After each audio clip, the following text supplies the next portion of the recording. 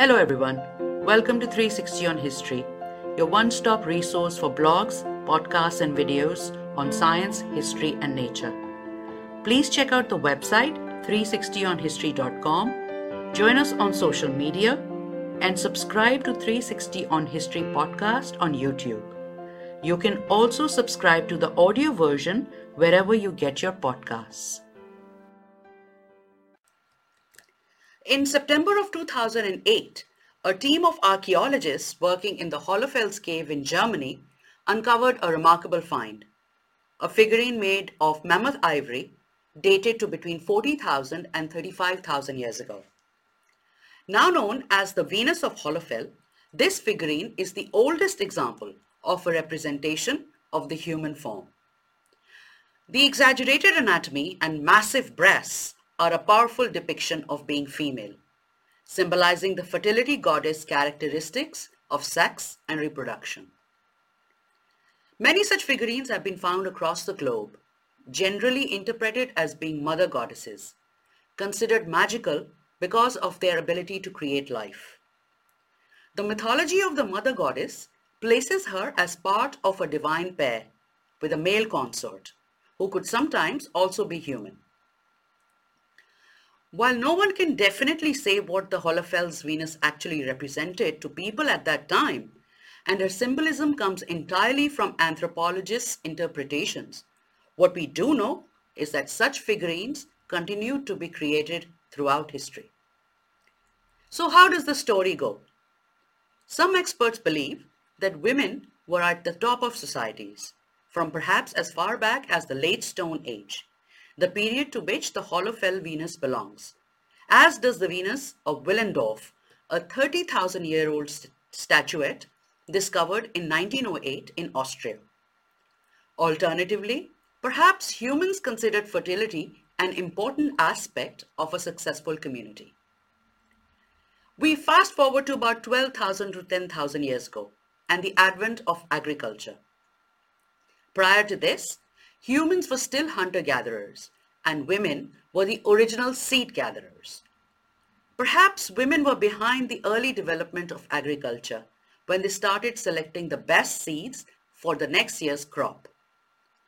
It is not hard to imagine that this expertise, combined with their ability to give birth and to bleed without dying, could have resulted in their association with the mother goddess.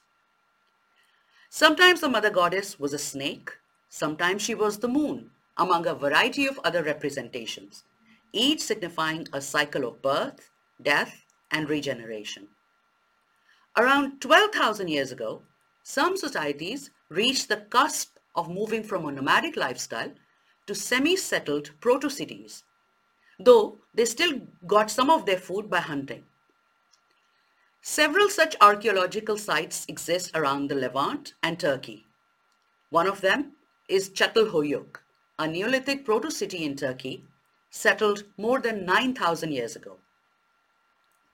Here were uncovered two 8,000-year-old female figurines, both corpulent and both thought to be either powerful symbols of fertility or representing older women who had achieved status, perhaps that of goddesses. However, it is not clear that all figurines discovered worldwide and through the ages were for this purpose. Some could just have been votive offerings or representations of ancestors, or perhaps even artistic impression. It does seem, though, that almost every culture has used some maternal symbolism in the depiction of deities, highlighting creativity, birth, fertility, sexual union, nurturing, and the cycle of growth. Later Neolithic civilizations from around 5000 to 1500 BC, such as those in Mesopotamia, India, Egypt, and Crete, had their own representations of fertility and mother goddesses in their art. In Egypt, people worshipped Mut, and her attributes changed over the 1,000 years of Egyptian culture. Also worshipped as mother goddesses were Isis and Hathor. In India, Devi was an all-embracing mother goddess of prehistoric times, with many later incarnations including Parvati. Mehergarh is an Indus Valley site in Pakistan, where a 3000 BC fertility figurine was uncovered.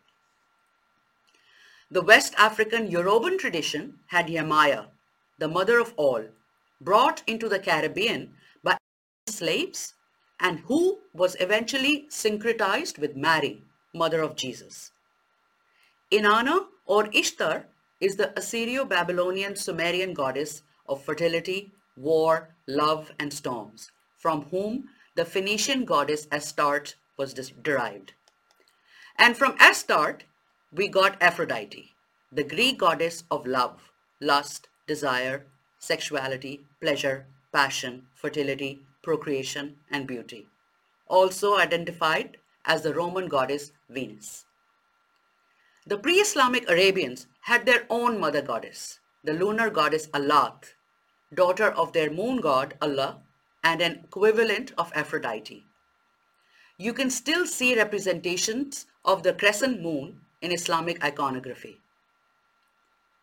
They all had many attributes and characteristics, often signifying not only a separate stage in the female life cycle, creation, birth, growth, and sexual union, but also the phases of the moon, the worship of which was highly advanced during this period.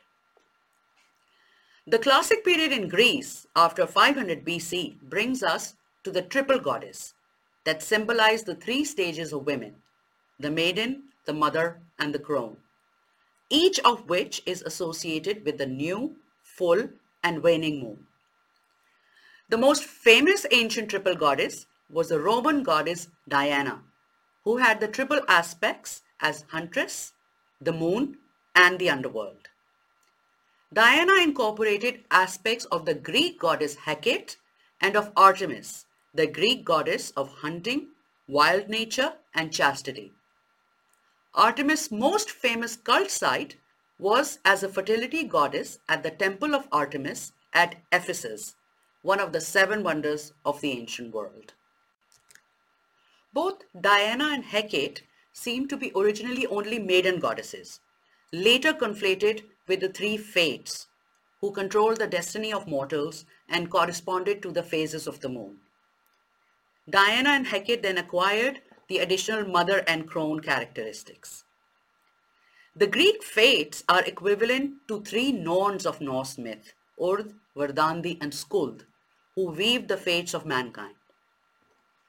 The Hindu religion has its own version of the triple goddess, or Tridevi, and the three charities were goddesses of charm, beauty, nature, human creativity, goodwill, and fertility in Greek mythology. Often one goddess did not possess all three aspects, but would be part of a triad with other goddesses. So, Hecate might represent the crone or the waning moon, Artemis the maiden or crescent moon, and Aphrodite the mother or full moon. These would and did change depending on the location, the time, and the context. But always the underlying theme remained that of fertility, nurture, and creation.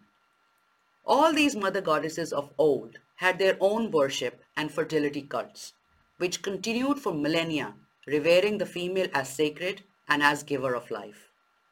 Worship included various rites that differed across regions and seasons to ensure continuity of the natural life cycle. Traces of them also flowed into Christianity. But some of these cults were quite shocking. The priesthood of Cybele, for example, became an integral part of Roman state religion in 204 BC. Introduced from the ethnically Greek Anatolian region in Turkey, Cybele was the Great Mother, the Mater Magna. The Romans wanted their origin story to be from Troy, and they wanted to defeat the great enemy Carthage. So they insisted that Cybele was the lost Trojan mother goddess, thinking that she would help them defeat their enemy. The legend goes that she bore the most beautiful son, Attis, who was also her consort.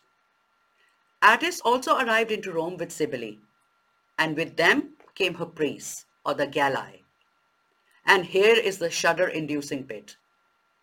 Attis was apparently castrated by a king, and so the priesthood castrated themselves in celebration of their rights to the goddess. The Galai's voluntary emasculation in service of the goddess was thought to give them powers of prophecy. Now that's what I call worship. A lot of this mythology has flowed into popular culture and into new pagan religions, evolving as it did so. Suffice it to say, before the rise of male-centered monolithic religions, women were goddesses. The cults of the mother goddesses garnered their worship because they possessed distinct characters that signified the cycle of life and the stages of the moon. Perhaps it is time to bring that back. Thank you for joining me on this trip down the worship of women. See you soon.